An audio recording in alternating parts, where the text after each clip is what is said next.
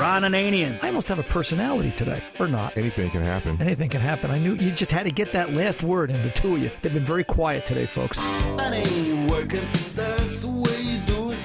Money for nothing and your chicks for free. The Car Doctor. When he had it rebuilt, the rebuilder put two same size or incorrect size studs for the field and the armature terminal post on the generator. So the wires at the generator were reversed. Welcome to the radio home of Ron Ananian, the Car Doctor. Since 1991, this is where car owners the world over turn to for their definitive opinion on automotive repair. If your mechanic's giving you a busy signal, pick up the phone and call in. The garage doors are open. But I am here to take your calls at 855-560-9900. And now, here's Ronnie. Hey, it's time to start your engines. 855-560-9900. Ron Ananian, the Car Doctor, at your service. 855-560-9900. Give us a call, the Car Doctor 24/7 toll-free number, and we will take no prisoners, answering questions today. As always, we will be glad to put you up here on radio. If you're listening to this radio show via podcast or a stream or some other method that we're not here, not live on the air, we're live Saturday afternoons 2 to 4 p.m. Eastern time as we go out across the radio network. But if you're podcasting or some other means, then by all means, give us a call when you're listening or when we're live, and we can talk to you. Just because you can't hear us in your market doesn't mean you can't talk to us and ask me a question and get it solved and get you going in the right direction. And by the way, if you are podcasting, please click subscribe. If you have that means by whatever method you're podcasting, iHeart or iTunes or TuneIn, etc., and click subscribe. It helps us to count our numbers. It is a business at the other end of the day, and we do get to go back and show sponsors that, hey, this radio show has valid meaning. People are listening to it. Yes, Tom? You mean just by calling that number, I could talk to Mr. Personality? That's right, me. Oh, wait, who? Yeah, look on this side of the glass. So, by the way, where's Tony today? Tony had a little problem with the trains. Well, and it's funny. So we're talking about transportation. This show kind of is about transportation. So for those of you that are not in the New York area, New York City trains can't seem to work lately. I'm not lately? sure. Lately? Usually. Well, the last 3-4 weeks it's been bad. So yesterday afternoon, the train that goes under the Hudson River from New York City Penn Station out to Secaucus. Correct me if I'm wrong, Tom, right? That's what it was, right? Mm-hmm. There's a train stuck in the tube under the river. Oh, boy. So, which kind of made me wonder how those people get home last night. It was either walk out the tunnel or get Sylvester Stallone to help you. I'm not sure which way it would work, but, definitely not a fun time. I mean, I'd be claustrophobic, and I would have climbed out through an exit hatch, on one side or the other. Right. Well, what was worse than that was in Penn Station yesterday. Yeah, it was the yelling fire in a crowded movie house theater. Somebody yelled, "There's a shooter," and people just screamed out of the place, dropped everything they had, and left. They caught the guy who did it, but it was like, really? Yeah. Well, because I hate to tell you this, but there are some people in the world that are morons. But that's just my opinion. Really? Yeah. I would never have guessed that. It's sometimes they're in the media. It's just, it is what it is. Sometimes they report the news. It is what it is. So what can I tell you? Speaking of idiots and morons, so I'm working on before we get to the calls, I got to tell this story. I've got to get this off my chest because I want somebody to write me a letter or an email and explain this to me. Doing a timing belt this week on a 1996 Mazda Miata, 1.8-liter dual overhead cam engine. Dual overhead cam, exhaust cam, intake cam, left side, right side. So, and actually I got that backwards. The intake cam is on the right side. The exhaust is on the left side as you're sitting in the car. So you take the timing belt off. You lock the cams up using the tool. You take the cams off. You take the belt off. You do the water pump, which is sort of really kind of buried under there. But this is 1996 technology. This is 22 years ago. Never mind, you're glad that you can still take it apart. You're amazed that you can still get parts for it of a decent quality, which I was, or time will tell, hopefully. So, you're going to line the cam timing marks up, and I'm reading the procedure twice, all right, because it's been a while since I did a 1.8 dual overhead cam. When was the last time you saw a 96 Miata rolling around in abundance, right? Do you know that the cam sprocket, the intake and the cam sprocket, they've got I for intake on the intake sprocket at the top where the marks line up, and they've got exhaust for the exhaust cam sprocket at the top where the marks line up. But where you actually line the marks up on the engine block, they've got E on the intake sprocket and I on the exhaust sprocket, and they want you to put E to E and I to I, but on the opposite sprocket of what I'm like, this isn't a case of Johnny can't read, Johnny can't write. Like, what's the rationale here? Somebody thought long and hard about that. Well, and somebody got paid a lot of money to do it backwards, and I looked at it. I had to read it. I read it 3 times, and I sat there and I said, "Why in God's name would you want to do this opposite? Is that just to see if you're paying attention?" And the scary part is, and I'll be over with the rant in a minute, folks. The scary part is that it's a bender. This motor is a bender. If you make a mistake, okay? First you say it, then you do it. And it's just like, wow, But anyway, that was it. I put it back together. It's done. It's gone. It's, it's finished. But I can't stress enough, and maybe this is the point on top of everything else, I can't stress enough how much during the course of a mechanic's day they spend reading. If you're a young person and you want to be a mechanic, start reading. I don't care. Pick up a book, start reading something, get out your whatever, your tablet, and start reading. Learn to read. Learn to decipher technical information. One of the most interesting puzzles I see is you look on Facebook, you think it's dopey, but in a way it's teaching you to pay attention to detail. Those word mazes, if you can spot your name in the next 30 seconds, then, $3 million will show up at your doorstep tomorrow. Well, and everybody sits there and they read, they're looking. They're teaching you to use your eyes and your mind, to sort out letters and shapes. And it kind of makes sense as a technical training exercise for people to deal with technical information. Because if you read that real quick, you go, yeah, E to I to what? I to E. Exhaust. So I want to take the intake sprocket and line it up on the E for exhaust, and I want to take the exhaust sprocket and line it up on I for intake. Okay, then, So that was just a little tidbit from the shop this week. That and this is another problem that I hadn't thought of in a while. So in order to remove the front crank bolt, it's a 21 millimeter bolt head, 13/16, 21 millimeter, depends how worn your socket is or how beat up the bolt is. Trust me, I know both ends of that. You have to take the crank bolt off, which is torqued to 144 foot-pounds. So, yeah, it's on there hefty, Tom. So if it was a stick car, not a problem. Put it in gear, put the parking brake on, and pull. Well, this was an automatic. So you need Mazda Special Tool 44T-102B. Oh, I'm sure we've got one of these lying around from a 22-year-old car that, it's the only 1.8 dual overhead cam Miata we're working on at the present time because all these cars have rusted away and they're in the junkyard. How do you get it apart? I saw so many things. I forgot the one method, and I watched it on YouTube, and it was outright scary where they take a breaker bar. I don't recommend trying this for the faint of heart. They put a breaker bar, a big long breaker bar, and a piece of pipe, and they put it on the ground.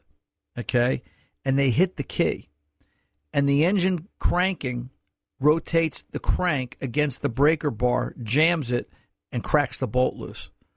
Whew. Now, I will admit, we used to do that on Hondas, on Accords, way back in the day when that lower crank bolt was frozen, and we kind of did it a little more scientifically than that, but it's not like I'm a stranger to it, sometimes in an act of desperation.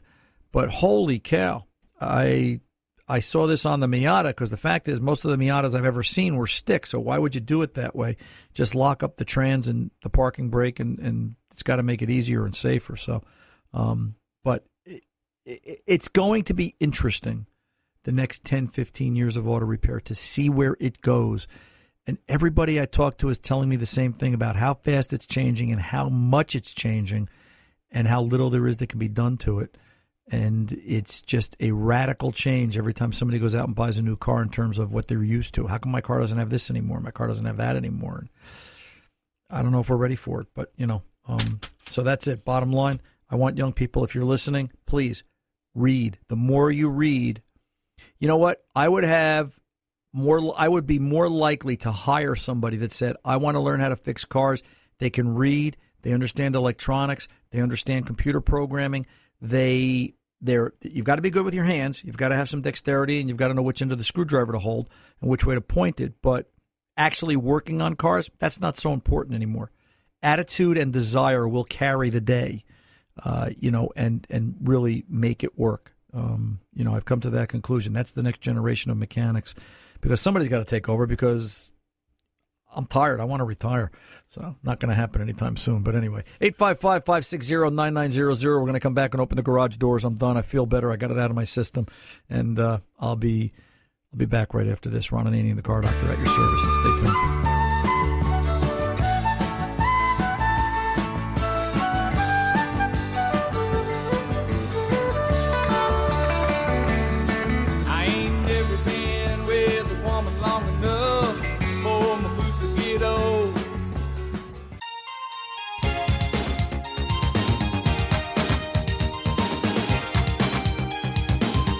And welcome back. Ron Ananian, the Car Doctor, rolling along. Let's go over and talk to Tim, Flint, Michigan. Tim, welcome to the Car Doctor, sir. How can I help?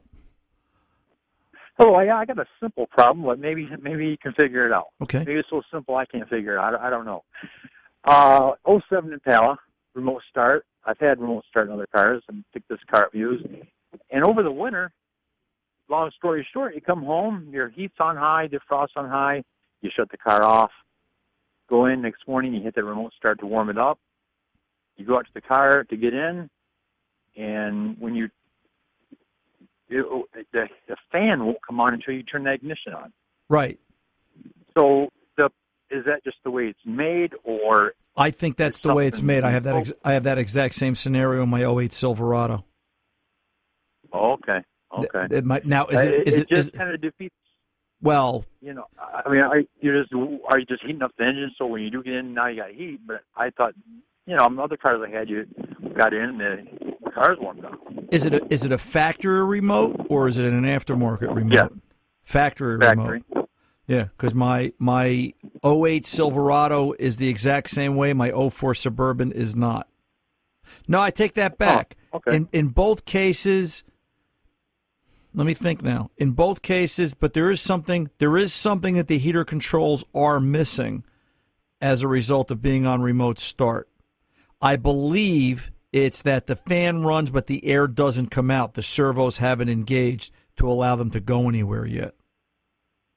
So right. there is a limitation. So I guess my thought was right.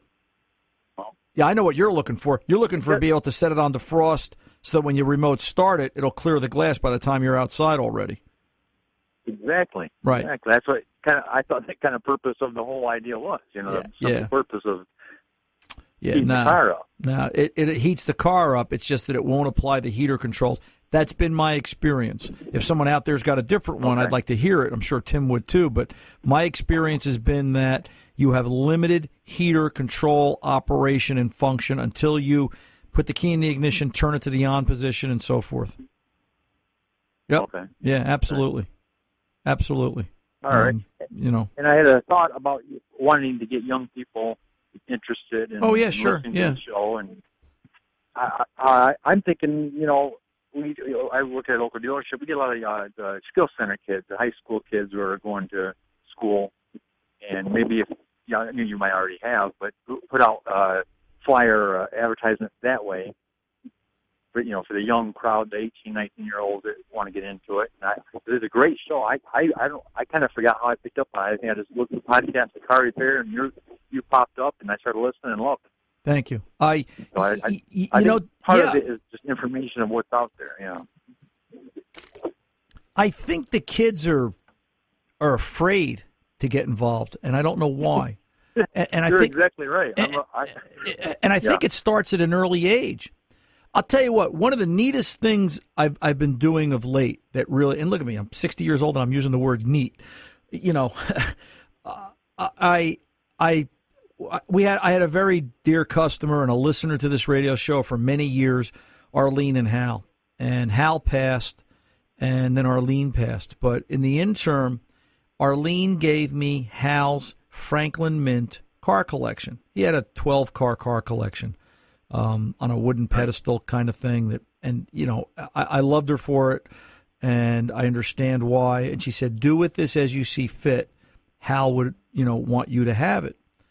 So I've kept it. It's been in the closet for a couple of years because I didn't have any more room to display anything else, and I didn't need one more thing to display. I've got enough stuff, at this point in the game. And, there's some value to it, but I said, what could I really do with this? And how could I honor Hal and his love for cars and what Hal and Arlene did? They owned a limousine business, Call Me a Limo. They were out on Long Island for many years. I've been handing the cars out to the kids. You got to see the look. I just did it again this week. I'm down to 3 cars. Now I'm down to 2. You got to see the look on a 10-year-old boy's face. And the little girls, I give one out to the little girls, too. I don't care. I think the next wave of mechanics are going to be male and female, and they are now. So, it's not going to be a traditional male-dominated field. And you got to see the look on a 10-year-old kid's face when you hand him this box of cars and you explain, this is a 51 Merc, this is a 56 T-Bird, this is, and it's funny to hear, I like the one with the fins. Fins just, fins and chrome bumpers just make the kids stand up and giggle. And it's like when we were kids, right? When the older generation we were kids and, what got us hooked on cars. I think that's what's going to drive people to this industry. And maybe this radio show is a byproduct of it. I got to get more cars now. I've got to find some more to give away. I'm down to 2. But my point is, kids are they're timid. They're overwhelmed by the car. And, in most of the cases, for the 10 cars we've handed out so far to date, I would say most, if not all, the parents, as I've seen them over time, have said, so-and-so took that car, they put it on their bedroom dresser, they put it next to their bed, and I have to read them and talk to them about, because each car comes with a little, this is what a 51 Merc is, and this is the significance of it. It's like a little spec sheet. They read that to them at night as a bedtime story. It's kind of, and that's what I think kids today need. Listen, I gained an awful lot of common sense learning how to fix cars and an awful lot of confidence, and I think that's what the next generation needs, because I don't see what standing there pushing a bunch of buttons, that's not going to do it. They need to do that and be able to fix the car. Just my 2 cents.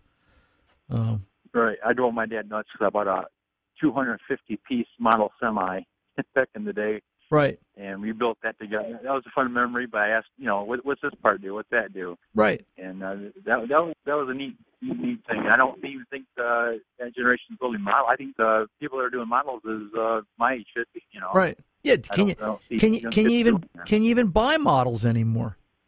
I haven't seen a plastic model kit, and I can't tell you how long. In fact, they get better and better too. And you want to stop buying them, it's like Hot Wheels. They just keep getting better ones. And, yeah. Well, I think the generation buying them is older. Right. Yeah. And that's kind of what got me hooked. And on that, it's kind of a flip side. And you've seen it in your shop. I'm sure I detail cars for a living, and you're talking about show the kids the money, and maybe they don't realize it. I detail cars for a living. I do quite well. Oh, yeah, and there's a huge living to be made in this business. Tim, I got to go. The clock's going to grab me. I enjoyed the conversation. Call me back, brother. We'll talk again next week. I'm Ron Ananian, the Car Doctor. We're back right after this. Sorry, Tim. Take good care.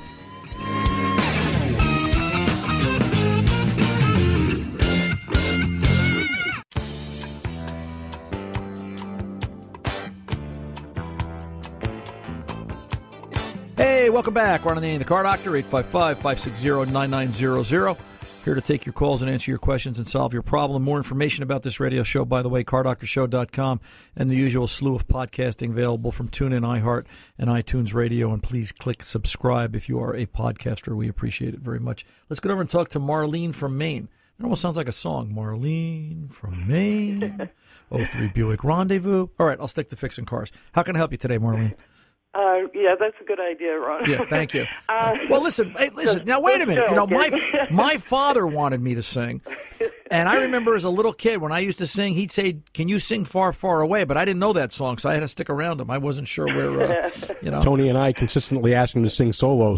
Nobody can hear him. It's, yeah, so they love me here. How can I help you, Marlene?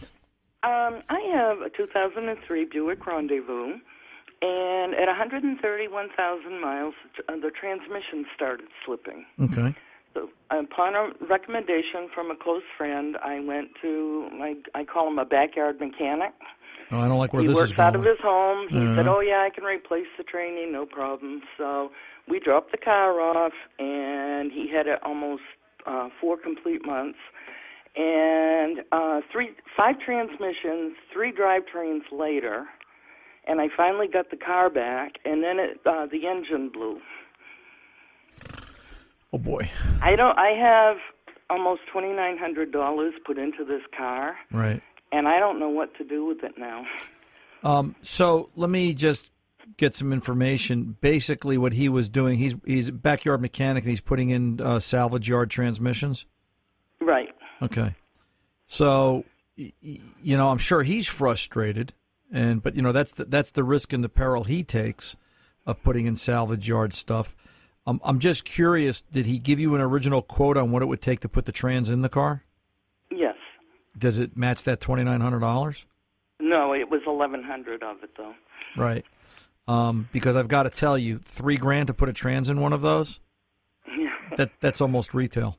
That's almost walking into a trans shop. I'll say it like this: here in New Jersey, you'd walk into a trans shop, and it's probably $3,500 to put a trans in that car, and that's rebuilt with a year warranty. So that being said, now we're going to talk about: do we put an engine in this car? Did the engine fail, or is it that the check engine light is on and it doesn't run right, or? Oh no, it threw a rod.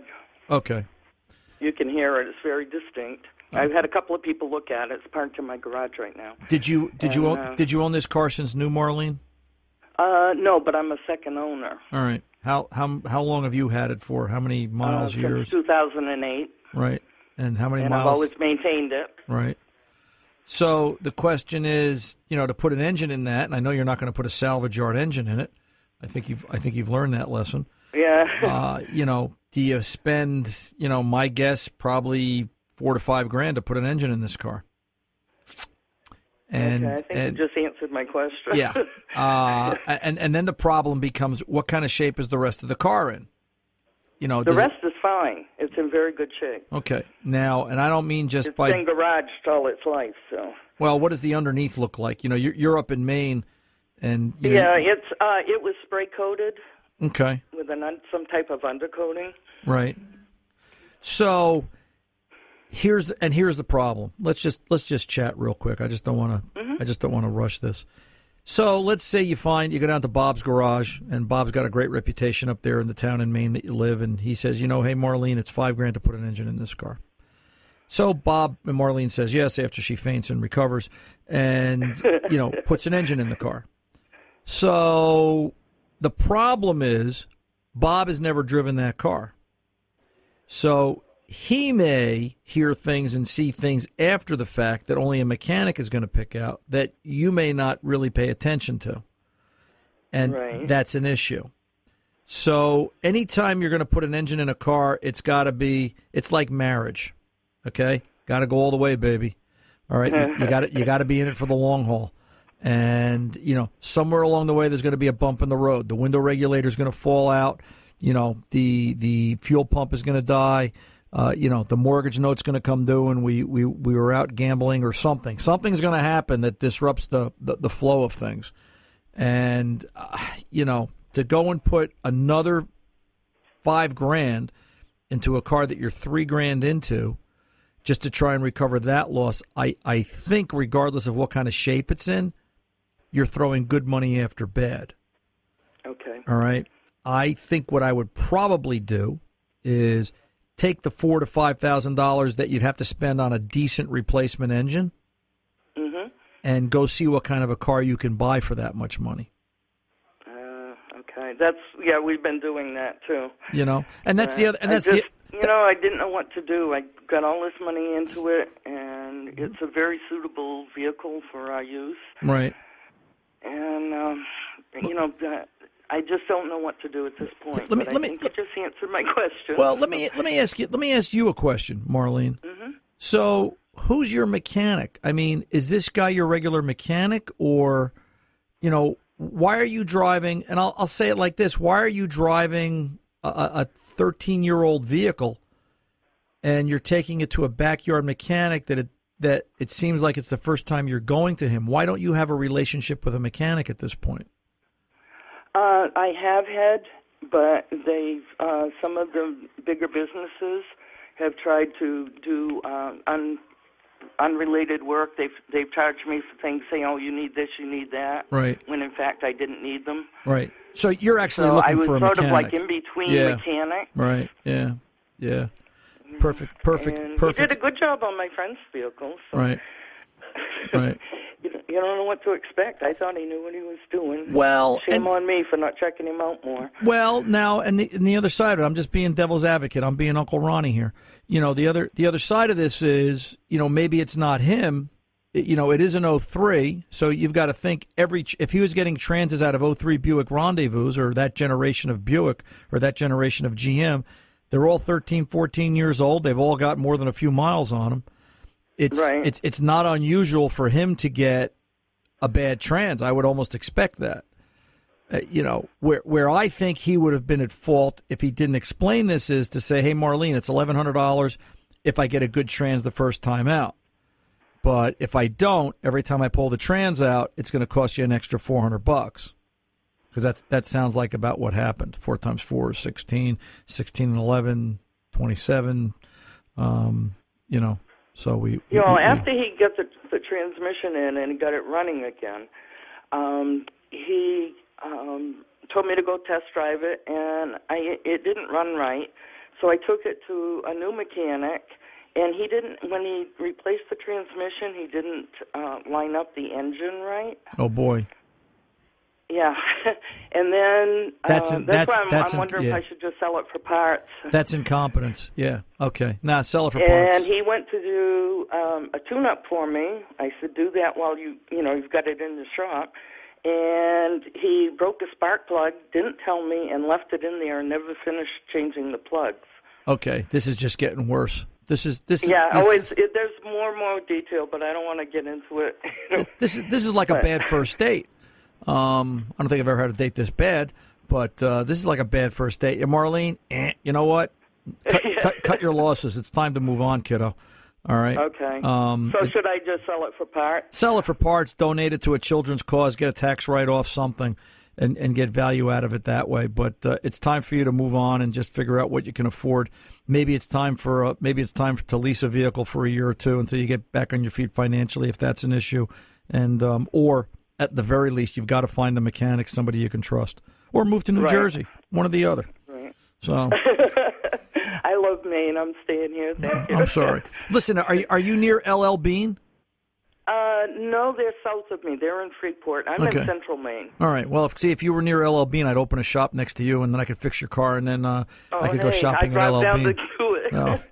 So, all right, sweetheart. Okay. You have a good rest of the weekend. All right. Okay. Thank you for your advice and your help. I really appreciate it. You're welcome. I'm here for you if you need me. Okay. You take good care. Bye bye. 855-560-9900. The Car Doctor's coming back right after this.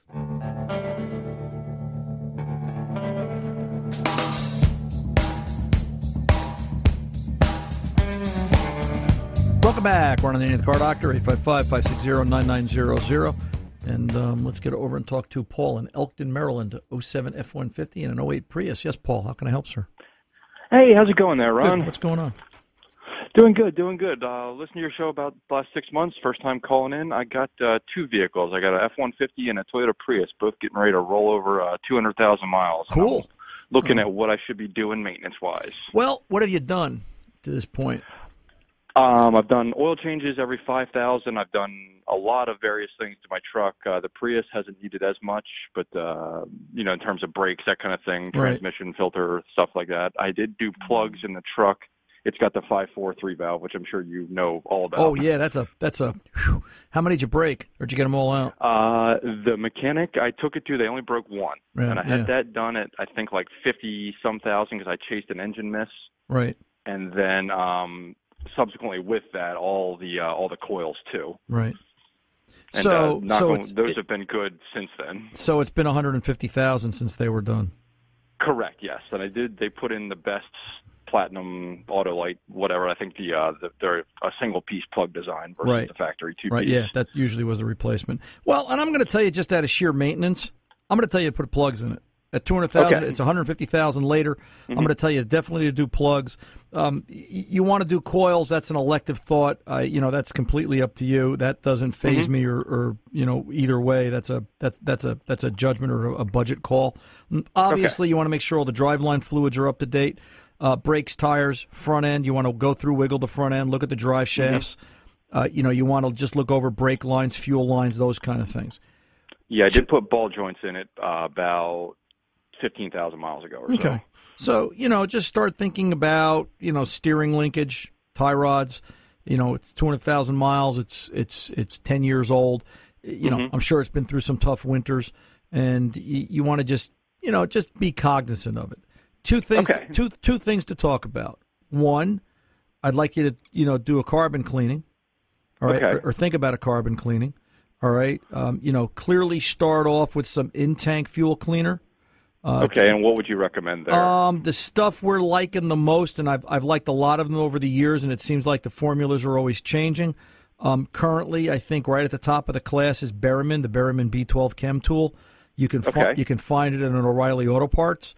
You can read more about it at their website. I think it's Berryman.com or BerrymanProducts.com. Okay. That's and their edge. The reason they've got the edge in my mind right now is they've got a proprietary formula.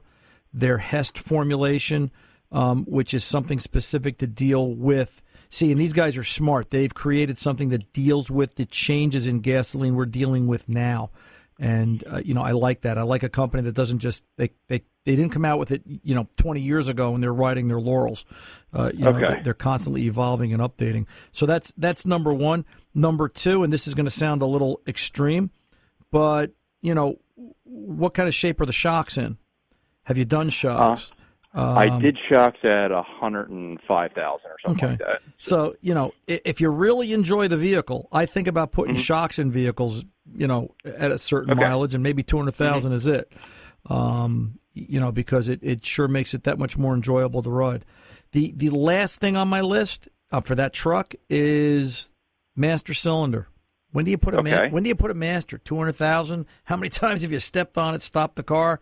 You start to think about it. Maybe you go down to the Motorcraft store and grab yourself a Motorcraft OE master cylinder and go for another 100,000 miles. I didn't even think of that. That's why I'm calling you. Just something to be aware of. Now, the Prius, I would just service whatever driveline fluids you got. You'll never put rear brakes on the car. The car will go to the junkyard with the rear brakes. It's really amazing. I would clearly, do, driveline fluids, trans, whatever. I would do coolant. I would be aware that there's an auxiliary water pump and an auxiliary cooling system, I think, in an 08 Prius that you've got to be aware of. There might be two different levels or types of coolant in that vehicle, depending upon what generation it is. You want to go through that. And other than that, is that for the hybrid drive? Right. Yeah. Okay. Yeah. Just keep driving the car. Okay. Not much to really do to that in comparison to the F-150, to the Ford truck. Okay. All right, sir. And then that Berryman, is that something like once or every tank full, or? I think they call for it on an interval. I think there's an explanation on the can. Offhand, I like to use a fuel system cleaner. I'll do it at least twice a year on something this old. I have no problem doing it every oil change. Okay, every oil change. Yeah. All right, that makes sense. All right, sir. So you're on a regular basis. All righty. Okay. Thanks, Paul. I appreciate you being there, sir. I appreciate you taking the time to talk to me. You take good care. You're very welcome. 855-560-9900. The Car Doctor's coming back right after this. Welcome back. Ron and Car Doctor. Let's get right into it. Dave, La Crosse, Wisconsin, 014 Taurus. How can I help you, Dave? I got about 2 minutes. About 2 minutes. I'll make it quick. I started to develop a flickering oil light and gas cap light on my Ford Taurus after I run it about 10 miles to get it warm. Okay. Happens at idle. Okay. If I bump it up a couple hundred RPM, it stops flickering. Okay. I took it to my local dealer where I bought it, and they diagnosed it as a bad instrument panel. I'm having a hard time buying that one. It could be, but the way I would dope it out is if, the gas cap flashing, I've never seen a gas cap light flash on one of those. It comes on solid or it's off. It's one or the other. So is there a problem in the cluster that it's triggering the gas cap light and the oil light at the same time? Or is the oil light indicating a real problem that is just somehow transferring to the gas cap light too? So let's try it like this. Why can't we do a mechanical oil pressure test at idle? Yeah, that was my thought. Okay. Yeah. We should see 14 to 16 pounds of oil pressure in a warmed-up engine. And if we've got solid oil pressure and a good sender, okay, then at that point, the only place left to go would be to pull the cluster. I don't know if I'd necessarily replace it right away, but I would definitely pull the cluster, send it out to an instrument rebuilder, and have them look at it. They can test it. They can bench test it and see if it's got correct voltages in the correct places. And then if they have to, repair it. All right? It doesn't necessarily mean it's got to be expensive. It just means somebody's got to test it and go through and check for voltages at various places on the circuit board. So try that, and I'm sure you can find some sources online that can take you where you got to be. I'm Ron Ananian, the Car Doctor. The mechanics aren't expensive. They're priceless. See ya.